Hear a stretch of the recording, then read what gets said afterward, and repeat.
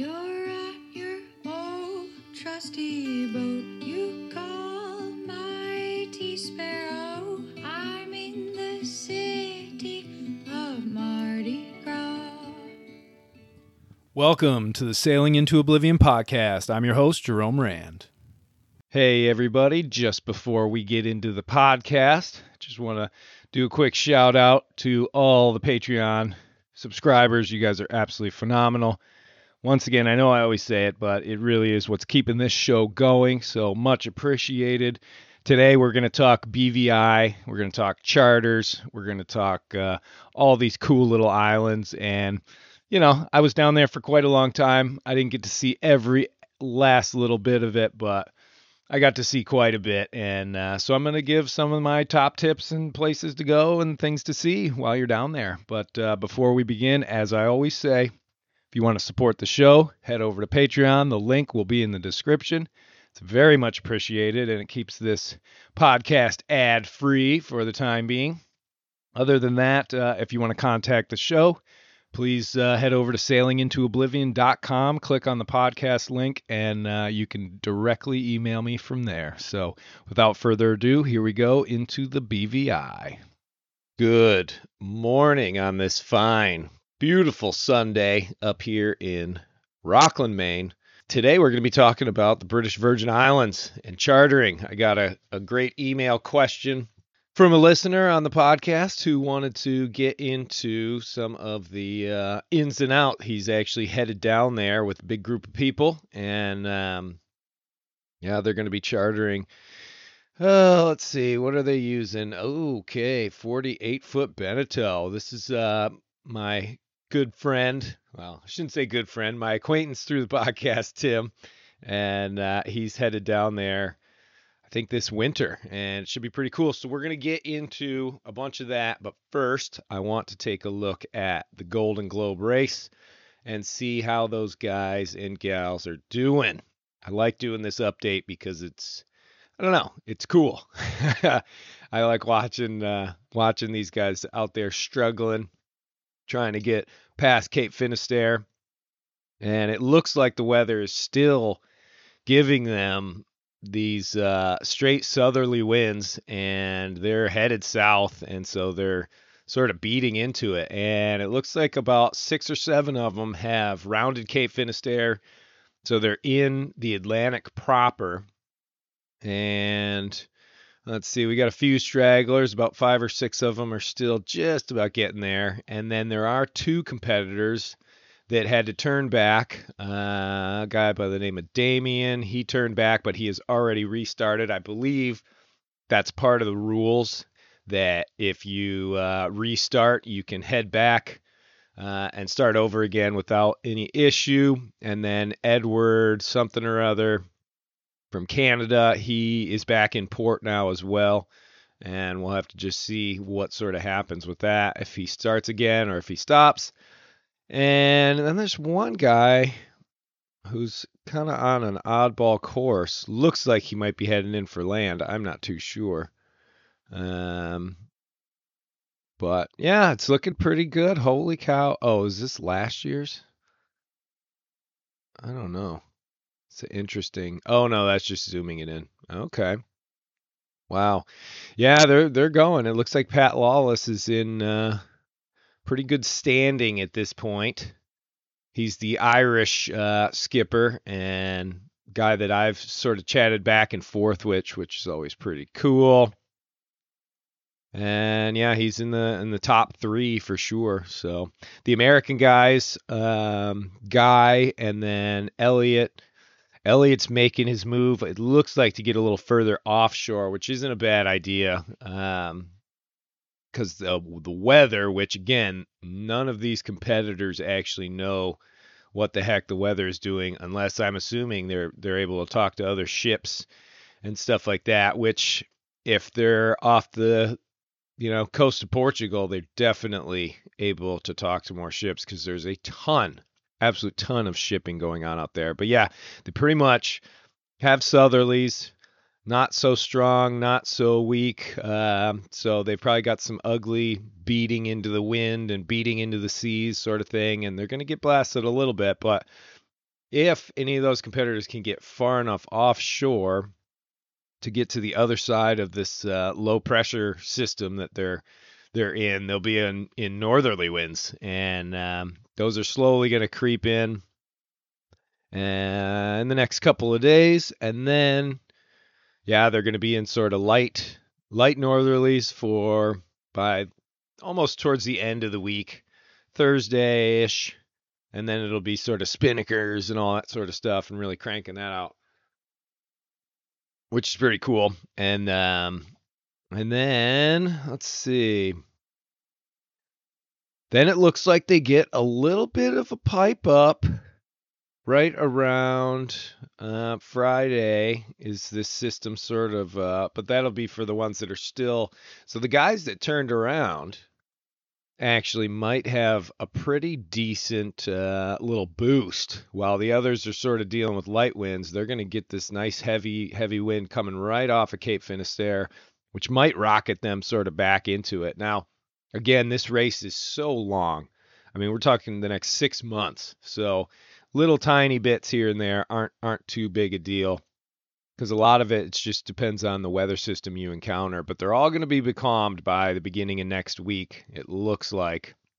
And so that will be kind of interesting to see how the racers handle that. And I don't know, get into some of that. Wow, it's so crazy. Looking at that weather map, it makes me want to get out there. And boy, there's still those little systems. There should be 2 pretty ugly systems mid-Atlantic by the end of next week. Well, we are in that hurricane season right now. I think the peak of it is the 14th, so in just a couple of days. But that's just the average peak. You never really know.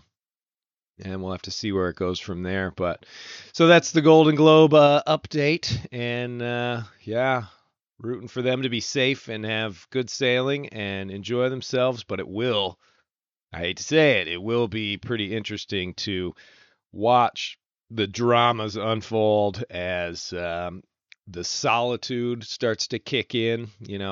Usually within the first month, I'll bet you they're going to have 1 or 2 that sort of don't really enjoy being alone for that long. And the thoughts of being out at sea and trying to go around the world, like thinking in that future context of how much longer am I out here? That drilled my brain pretty hard when I was on my nonstop, and it took a lot of mental focus and mental exercise, so to speak, to sort of put those thoughts of Cape Horn and all that sort of stuff far away and keep them bundled up so that you didn't sit there and dwell on what was ahead of you. You sort of just worked your way through the day, got through it, and then went on to the next day. So hopefully none of them will go absolutely crazy or anything, but it will be interesting to watch sort of that drama kind of unfold. And typically I think it happens in between the start and the equator, where you're going through the doldrums. There's a lot of highs and lows and all that sort of stuff. So will be kind of cool. We'll be watching, and I'll keep doing the updates. So the subject for today, like I said in the beginning, is the BVI. Touted as one of the absolute greatest places to charter on the planet, and I do agree, especially if you're new to chartering. The BVI gives a sailor, I don't want to say it gives you confidence, but it gives you an arena to mess around in a boat that is very, very safe. It's very protected, but it has all the quintessential things of islands and the trade winds, and you can get some rough weather sailing in, so to speak. You even can do a slight little ocean crossing, so to speak, when you head up to Anegada. There's great little spots, beaches, bars, little towns, villages, all this sort of stuff all along the way, and all within, just a few hours sail of each other. The BVI has made has built sort of its tourist economy around the charter industry and not around the cruise ship industry, which a lot of places have. And what that does is it cuts down on just the insane flood of humans that are just down there buying T-shirts and drinking alcohol and I don't know, the hordes of people. You're obviously going to find them because Tortola does have a pretty sizable cruise ship dock, but they typically are sort of relegated to that island, and that's the main island there. And so I don't know, it's pretty easy to escape. Now, on the other end, there's a plethora of sailing boats out there. Mostly are going to be charter, and then you've got privately owned boats. People go in and they'll sail the BVI for a month, and then they'll move on to the next place, which I think is kind of cool because it does allow for a nice community of sailors to sort of develop there. And I don't know, I've always found that you get a couple of sailors moored up together, they meet in the bar, and then all of a sudden they're having dinner together on their boat and sort of sharing stories. I don't know, it's a really, really collective group of people. And part of the nice thing as well is that you're never too far away from somebody who might be able to help you out in a mooring field or with an issue or an anchor dragging or anything like that. I've seen a million examples, especially in the North Sound where I was, of just boaters helping other boaters, making sure everybody's safe and having a good time and getting out of trouble. That's probably one of the biggest ones, is just getting out of trouble. But my experience down there, so I went and worked on a private boat. It's like a 60-footer we sailed down in January or February of 2007, and then sailed back in late April. So we spent the whole time down there. We did go back and forth in between the USVI and the BVI, but spent primarily all of our time in the British Virgin Islands cruising around there. And that was pretty fun. Got to see the place, get to know some of the anchorages and all that. This was pretty long ago now. I mean, shoot, I guess that's 7 years ago. If I do my math. No, 5 years ago. No. I am an idiot. It's 15 years ago. Oh, my back. So it was a while ago, and a lot has changed since then for sure. But while I was there in the BVI, I had an email answered that I had written about a year or so prior, looking for employment at the Bitter End Yacht Club. And funny enough, worlds, the coinkydinks that happen are pretty crazy. And I happened to just be in the North Sound when I received that email and was able to just take the ferry over and pretty much talk to the people and got the job. So all I had to do was finish up the current job that I was in, sailing back to the States, and then fly back down there once all the paperwork went through. And then I proceeded to spend 5 years down there working as the activities director in charge of like the sailing school and all the water sports stuff. So I got to know a lot about the area, especially in the North Sound, but also all around Tortola and the rest of the islands as well. Now, took off after 5 years to go hike the Appalachian Trail, but then I ended up returning to the Bitter End for another 3 years to buy this wonderful ship that I now sit on, actually. So all said and told, I spent about 8 to 9 years down there and made some of the best friendships and had some of the best times I think I will probably ever have in my life, as far as just raw experiencing life. And I spent the majority of my 30s down there, and what a time to do it. Really doesn't get much better. I don't know if my liver could handle being down there in my 40s. That might be a little tough, but that can be tapered down. That's a personal choice.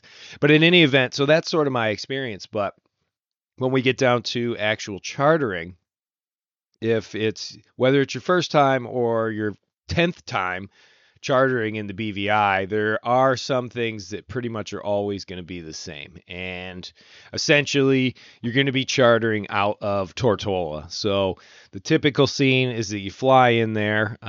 If you're flying from the States, a lot of times you're going to do the hop to Puerto Rico, and then you're going to do a little like 30-minute flight right to Tortola, check in through customs, which is pretty fast and easy. It's a small airport.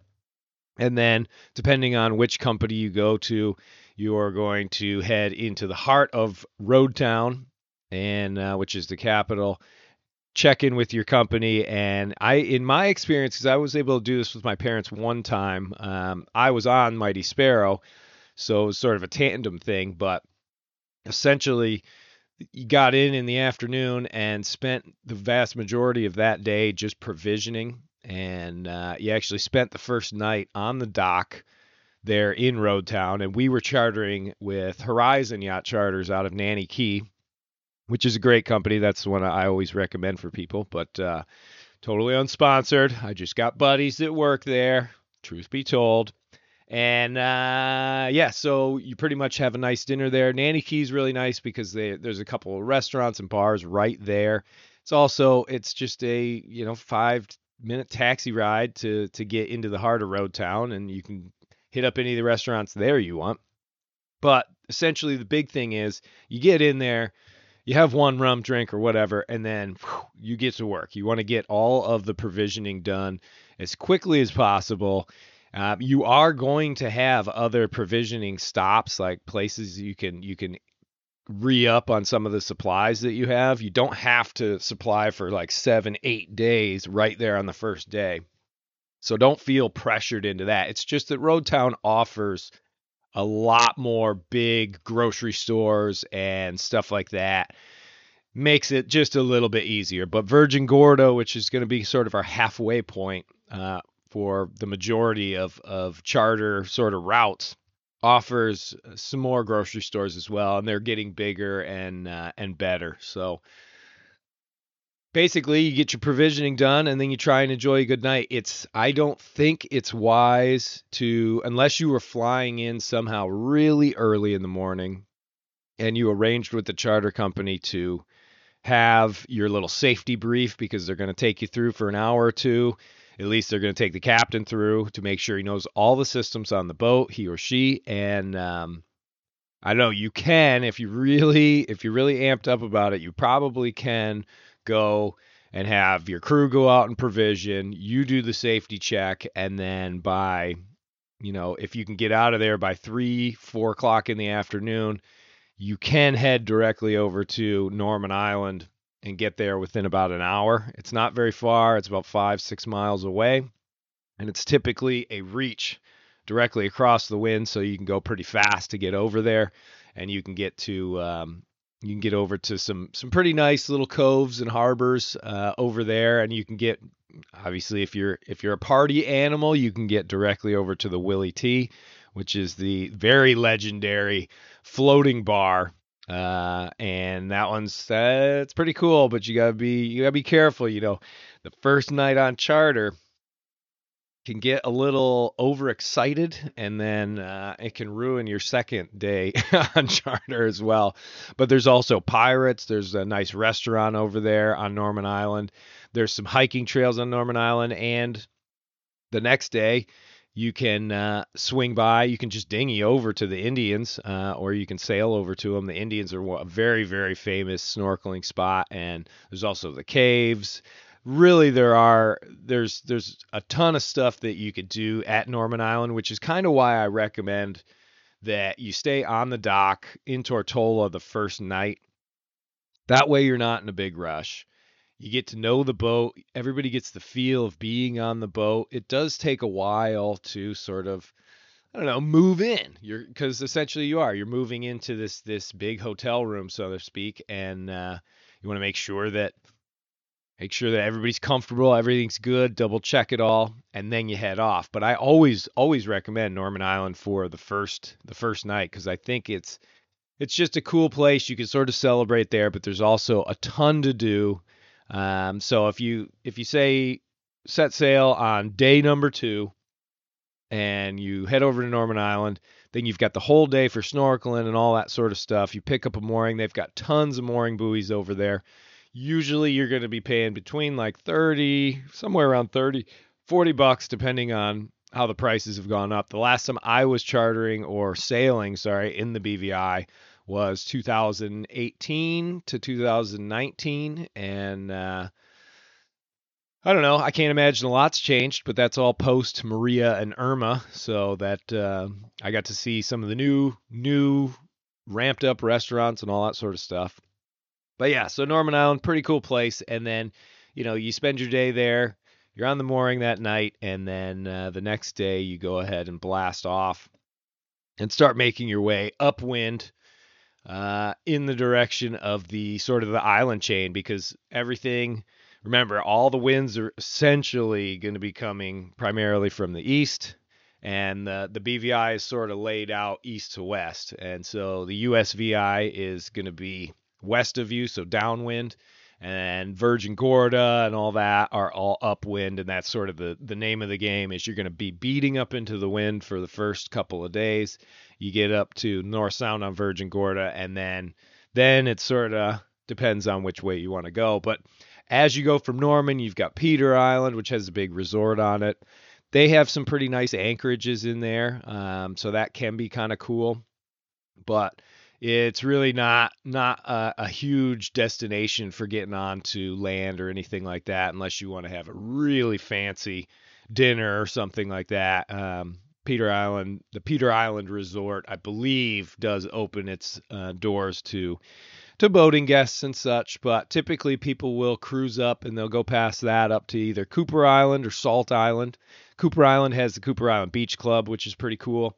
Nice little restaurant, fun bar. They've got some great snorkeling. They have a pretty small mooring field, so trying to get up there and pick up a mooring can be a little tricky.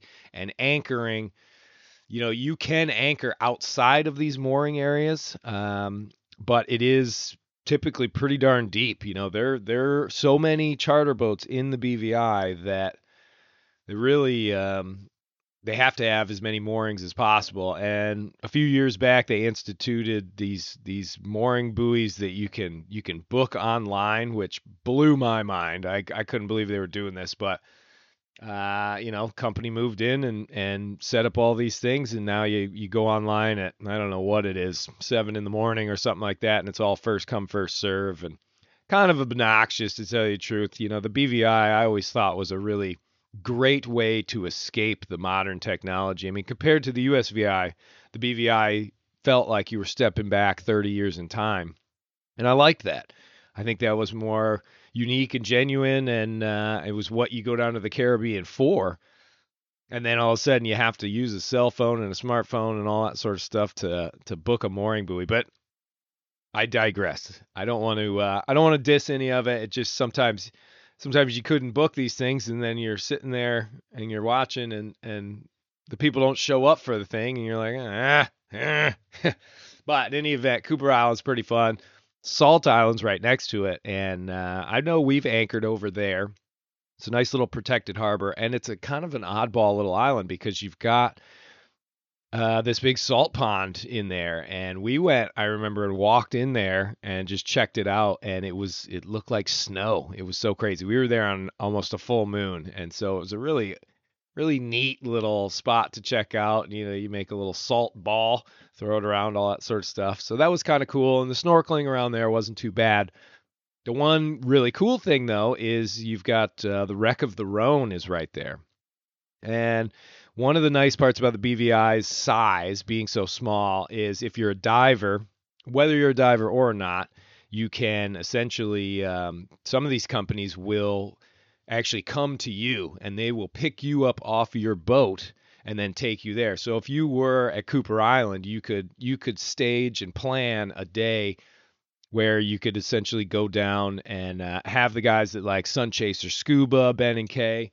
Probably, I mean, they're my favorite scuba outfit, and I think they're the best. They're safest and the nicest and just most knowledgeable. They're absolutely fantastic. And yes, they run out of bitter end, or they did back then, but was there when they came in. I was there when they took over the company, and I've been out with them a million times, and I've never felt more safe. So those guys absolutely rock for scuba diving in the BVI. So you can book with them, and then I believe they'll come out and meet you still. That's what they used to do. Or when you get up to North Sound, you can actually just go and join one of their trips. Either way, the Wreck of the Rhone is epic. You get down there, there's all this stuff, and they guide you through it, and it really is phenomenal. And the story of the Wreck of the Rhone is pretty incredible. I won't get into it now because it gets pretty long-winded, but it really is something else. So I don't want to ruin it for you, but if you get a chance to get out there, if the weather's not too crazy rough or anything like that, that is definitely a place to go. And then essentially, once you've kind of made it that far, now all of a sudden you get into sort of the geologic oddity of the BVI, and that's essentially Fallen Jerusalem and the Baths.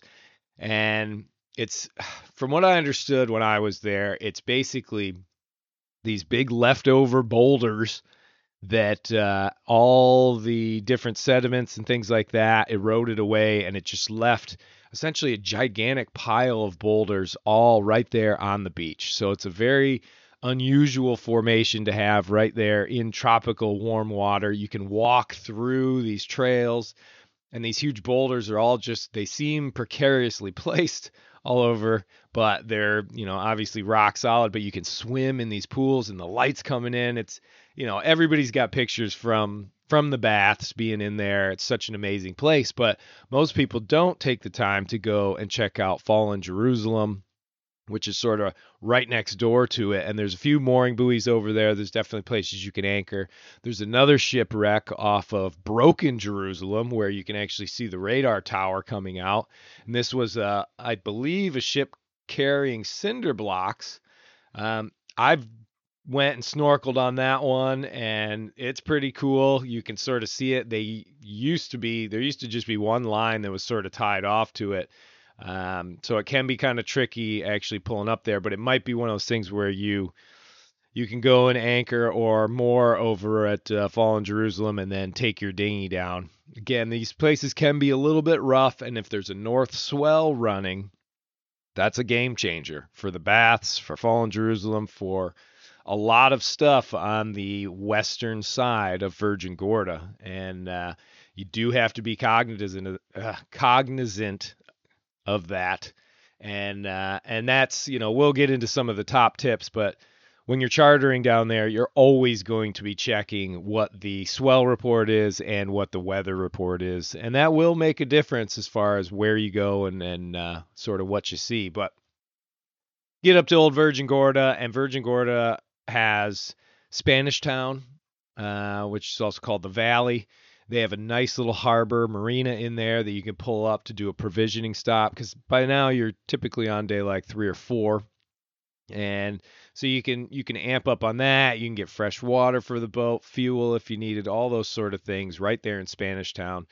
And essentially, once you're there, then you're trying to figure out exactly what the next step is, because as far as the BVI's layout goes, again, you're going upwind, you get to Virgin Gorda, and then you're still going upwind until you get just about to the North Sound. And then at that point, you're getting into the 2-3 days left of the adventure, and you have to sort of make a choice between where you want to go at that point. But Virgin Gorda, when it's nice and the wind's like due right out of the east, just normal trades, up from Spanish Town is Savannah Bay, which is one of the most beautiful beaches in the BVI. It's huge. It's almost always empty.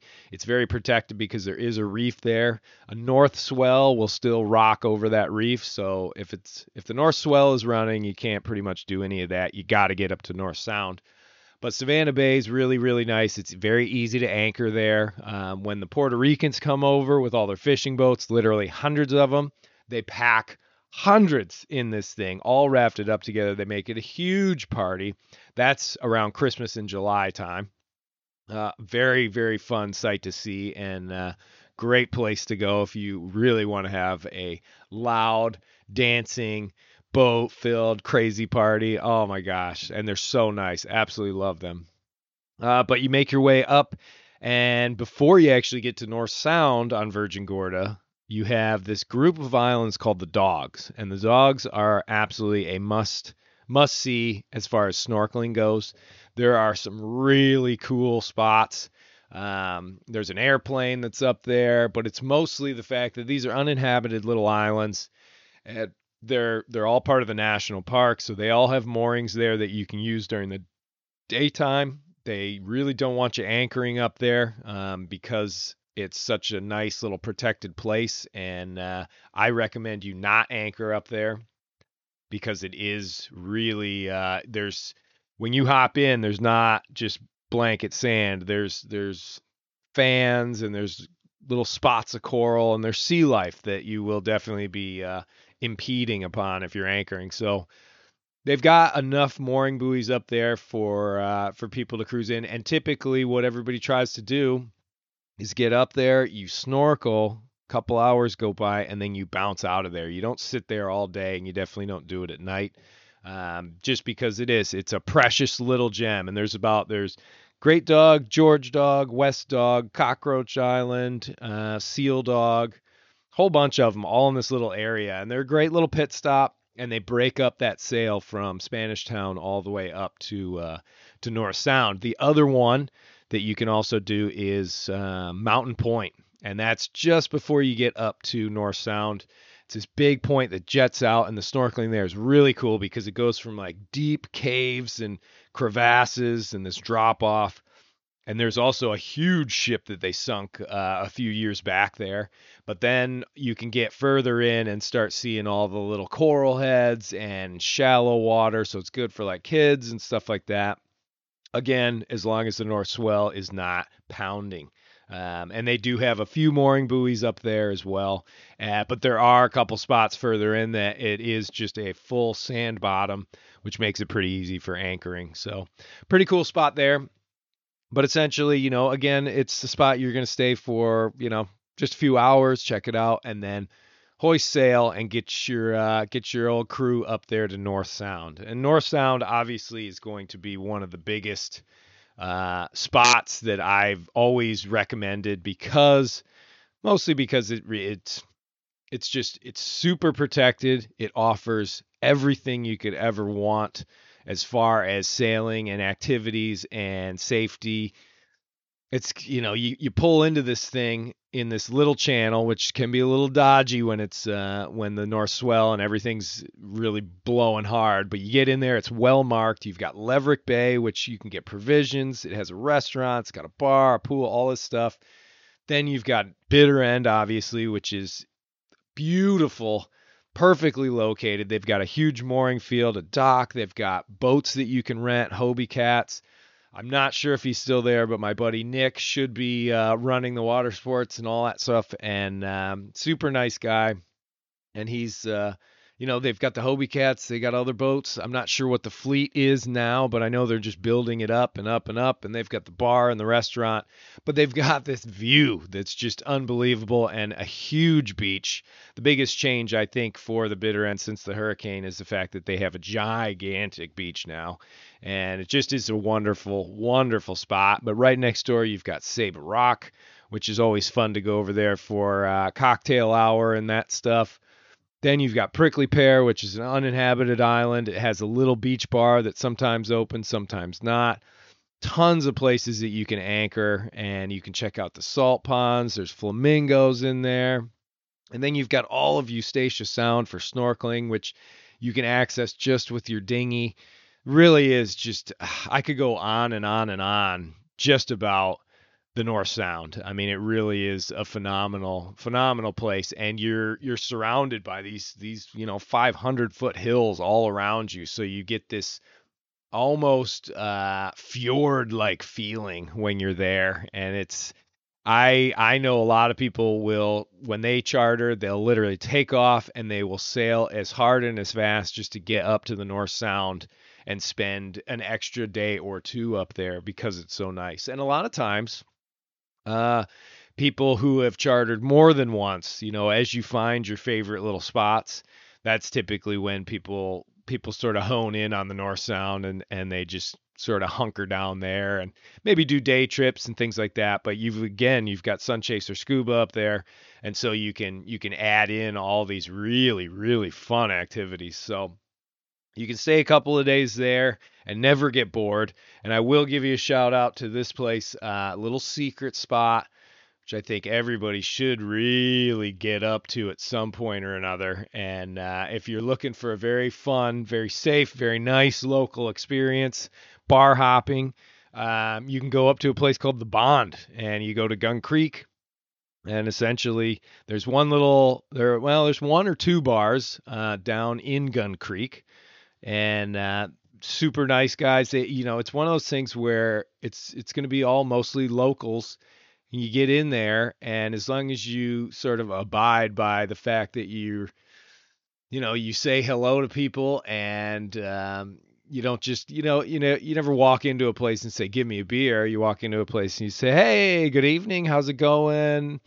My name is Jerome. I just sailed in. Like, how's it going with you? And you sort of get the dialogue going. Then all of a sudden, you might just have the best night of your life meeting all these locals. It really is. It's something special. I mean, it's probably my favorite place in the whole BVI. But you can start off in Gun Creek, and then you go up the hill to the legendary The Bond.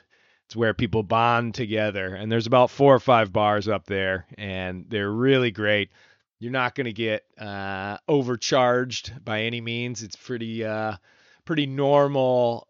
It's not like your tiki bar on a beach where you're paying $12 for a pina colada. No, up there you're paying a couple bucks for a cold beer and or a stiff rum and coke, something like that, and you're going to meet the real people of the BVI, and it really is fantastic. I spent I don't know how many nights up there, probably can't remember them all, but really fantastic place to go and check out. So I always recommend that one. But yeah, so again, North Sound, it offers a ton. It's got just about anything and everything. And if I was when I sail down there, I spend pretty much all my time there. And then every once in a while, like once a week or two, I'll head out and go venture somewhere else. But I like to hunker down in the old North Sound. Now, from there, typically at this point, you're on day 4 or 5, trying to figure out what your last days are. And you have to get the boat back by a certain time in Road Town. And essentially, you have a couple options. You can go due north from the North Sound, and about 13 and a half miles out to sea is Anegada, which is an atoll, and basically a raised coral outcropping, very flat. I think highest point's probably only like 10 or 12 feet above sea level. But you get out there's a big mooring field. Anegada is a big island, though. It's I think it's the third biggest in the chain, and it's sort of separated in a way from the rest of the BVI. And it has allowed Anegada to not develop the way the rest of the place has. In the last couple decades, it has had little tiny beach resorts built on it, but because it really only holds a population of a couple hundred people, it's stayed very low key, and essentially it has perfect beaches all around it. It's a place where you can find your own little slice of paradise and hang out all day and not see anybody else. It really is pretty wonderful. And if the North Swell is calm, the snorkeling on the north side of the island is absolutely really, really cool because it's the northern edge. You're basically swimming in the proper Atlantic Ocean when you're swimming off the north side of Anegada. And I don't know, a lot of cool little restaurant areas, the Big Bamboo. Oh geez, I'm blanking on some of these names. Anegada Beach Club, Cowwreck Bay. If you're in the little village in Anegada, then you've got oh geez, I can't even remember 'em, but you've got a whole bunch of Neptune's Treasure. Oh, there's like the Scottish guy that runs this one bar. It's pretty cool. Oh shoot. Well, in any event, there's a lot of really nice people up there, and they're most famously known for their lobsters, because the reef is huge, and these are Caribbean lobsters, and they're huge, and they do lots and lots of big lobster dinners and things like that. So if you're inclined to try that one, I definitely recommend hitting it up because it is pretty good and it's an experience for sure. It's definitely pricey, but I think it's worth it when it comes down to it. At least to maybe share it with a group or something like that, and that way it sort of cuts the cost down. But it's more about the experience than anything. It's pretty overwhelming to see one of these lobsters come out cut in half, just smacked with butter. And on the Caribbean lobsters, you're pretty much just eating the tail because the tail is gigantic. But it's a real fun experience, and you can rent scooters up there. I think you can rent scooters on Tortola as well. But Anegada is nice because there's not much traffic, and we used to go up there and have little scooter posses, about 4 or 5 of us all ripping around, going from beach to beach and kite surfing and stuff like that. So that was definitely a lot of fun, and I don't know, I highly, highly recommend getting up there to Anegada. But part of the cool thing is that because you can't see it, because it's so low lying, you're essentially sailing off into the open ocean. And if it's a rough day, you definitely want to take that into consideration because it'll be a rough passage. Most of these boats are doing 7 knots, so it's going to take you about 2 hours to get up there, if not more. And it can be a little tricky when you get up in there, so you definitely want to be doing daytime arrivals on all of this. I believe that's one of the rules with the charter companies is no night sailing, so it's really not even an option. But you get in there and it's pretty well protected. Fun little spot, but it gives you that adventurous spirit of like, oh, we're just sailing off into the ocean. This is gonna be pretty amazing. I can't wait, and it is. It's a cool experience, and I think it's definitely worth it. And it puts you as far upwind on your whole week-long charter or 10-day charter that you're going to be. And then at that point, it's basically just a pleasure cruise of downwind sailing from then on out. And essentially, once you leave there, you just have to figure out how many days you have left before you have to pull back into Tortola and give the keys back to the boat. And in this option, there's one sort of legendary island left that everybody wants to go to, and that's Joost Van Dyke. And Joost is known mostly for Foxy, who opened Foxy's and Foxy's Taboo, and just these really legendary beach bars. I think Foxy's is still rated as one of the top 10 spots to be at New Year's on our planet.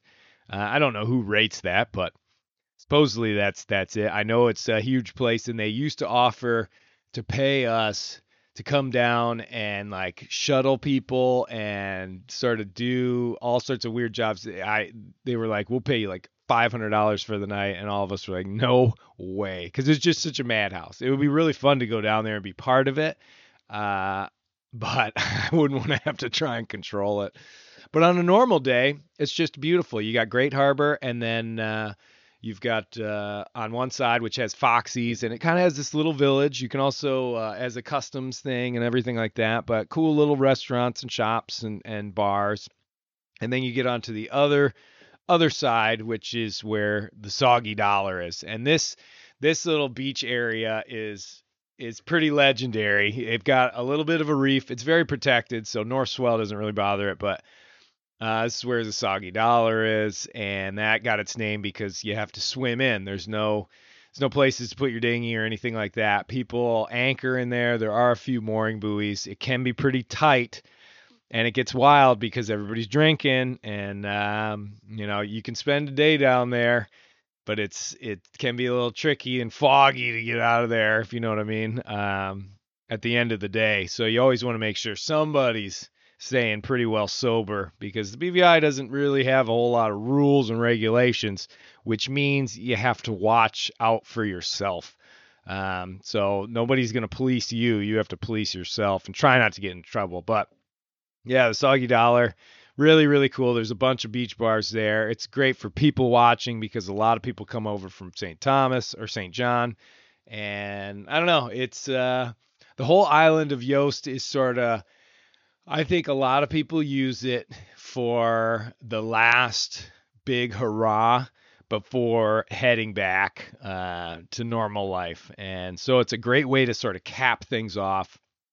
And if you have an extra day after Yost, it can be pretty nice to just go in and pull into Soper's Hole, um, which is on the very end of Tortola. And that can allow you sort of a nice, quieter evening with all the amenities and everything. Because if you are, let's say, for instance, you are planning your final day, you bring the boat back at like 10 in the morning, but you're flying out that day at 5 in the afternoon. So that's not going to give you a whole lot of time to get everything you need done.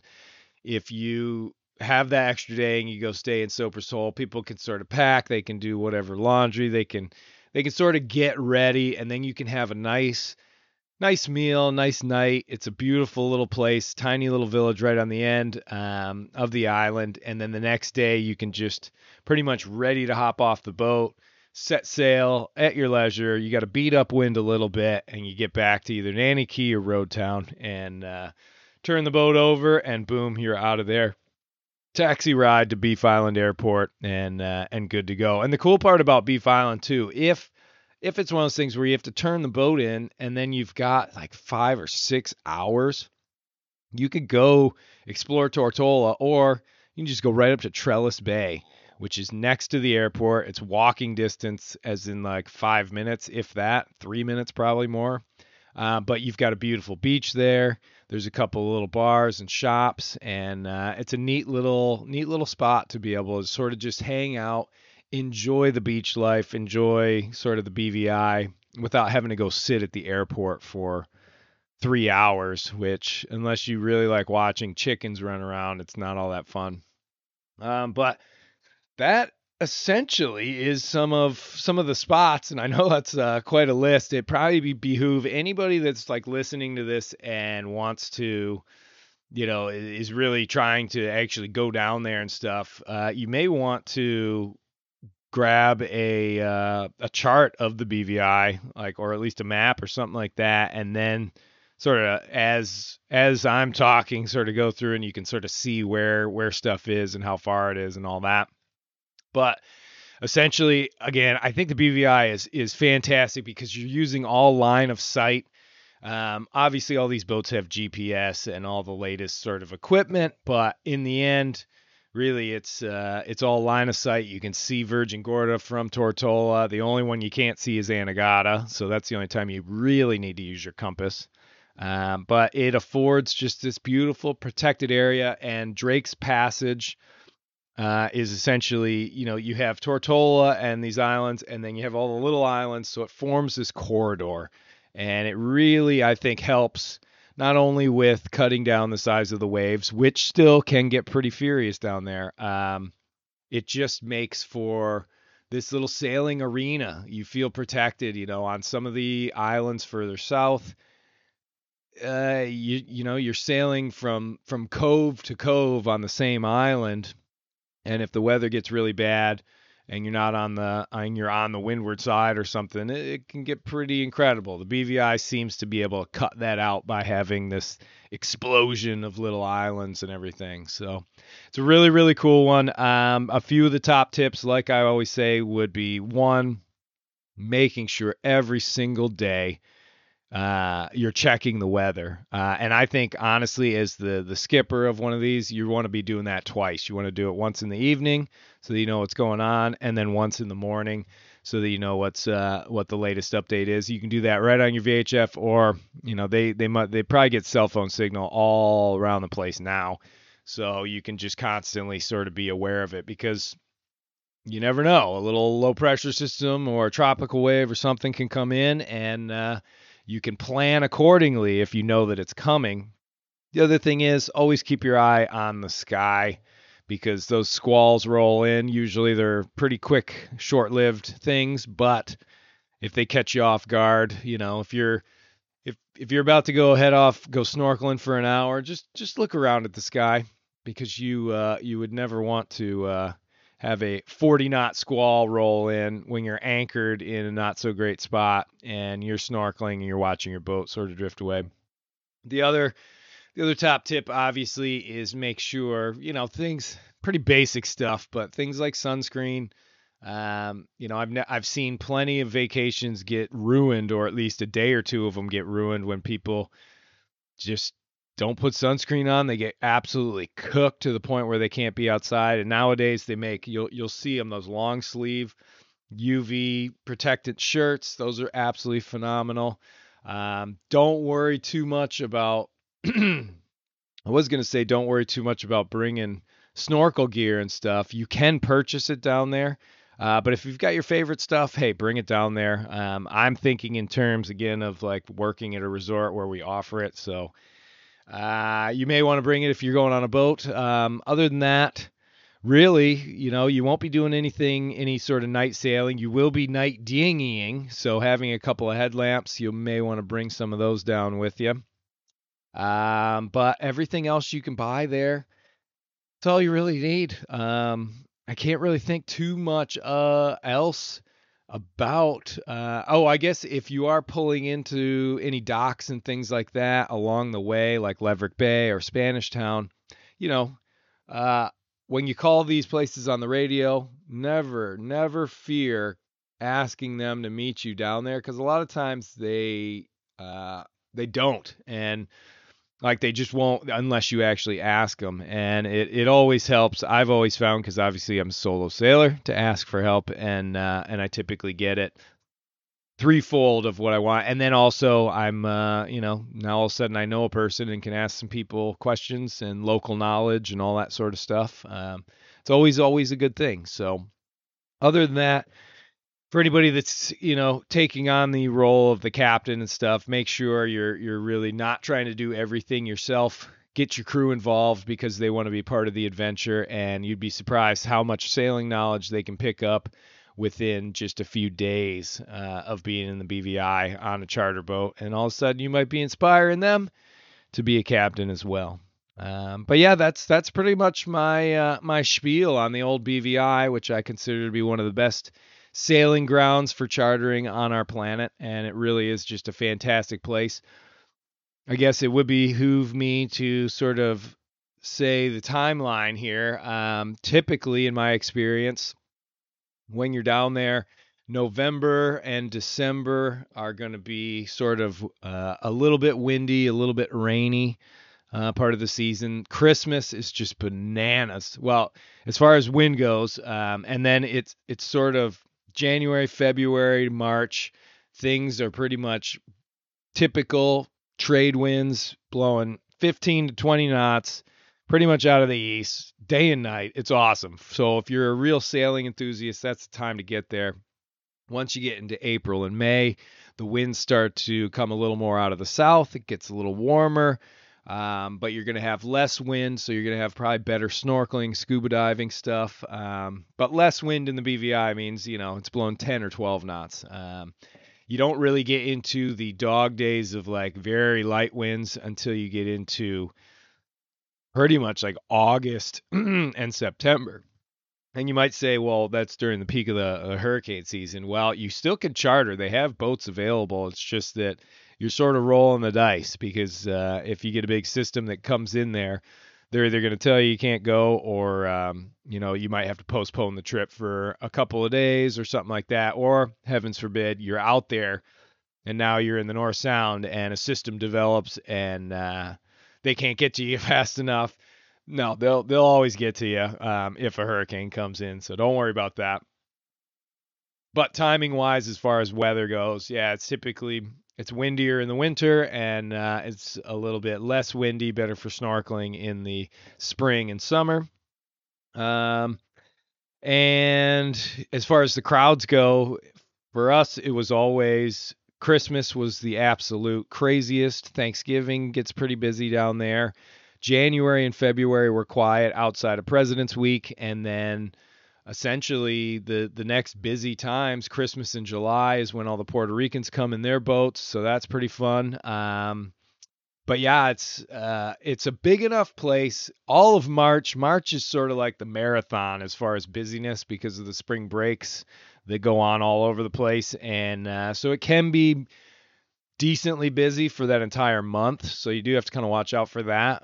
But you might be looking for that as well. You know, the BVI can become a party spot, or it can be a nice place to find solitude and snorkeling and quiet sunsets as well. So there's, you know, it all depends. But there's enough room down there to sort of house everybody, no matter what time of year it is. Maybe outside of Christmas. Christmas is just bananas. I must admit that one. But yeah, that's pretty much my spiel on the old BVI. So hopefully you guys enjoyed all that, and yeah, that's about it from today. Time to get back into work. I took the boom off of the boat, took the mainsail off, got the propeller off of Mighty Sparrow, which is pretty cool. I did not know if that was going to be easy. So next up is probably pulling the shaft out and inspecting the packing and all that sort of stuff. There's a lot going into these next couple of weeks, and I think next week we're gonna be taking the mast off, and we'll see how that one goes. But other than that, hopefully everybody has a good weekend, and we got more stuff coming this week. It'll be interesting. Just getting back into the swing of things here at the boatyard, but having a lot of fun doing it, and looking forward to tomorrow getting back to that work, hauling more boats. I know we're going to get crazy busy here in a couple of weeks, so this is the calm before the storm. So essentially I'm trying to get as much done on Sparrow as possible, and that's about it. So thanks everybody for watching and listening, and until next time.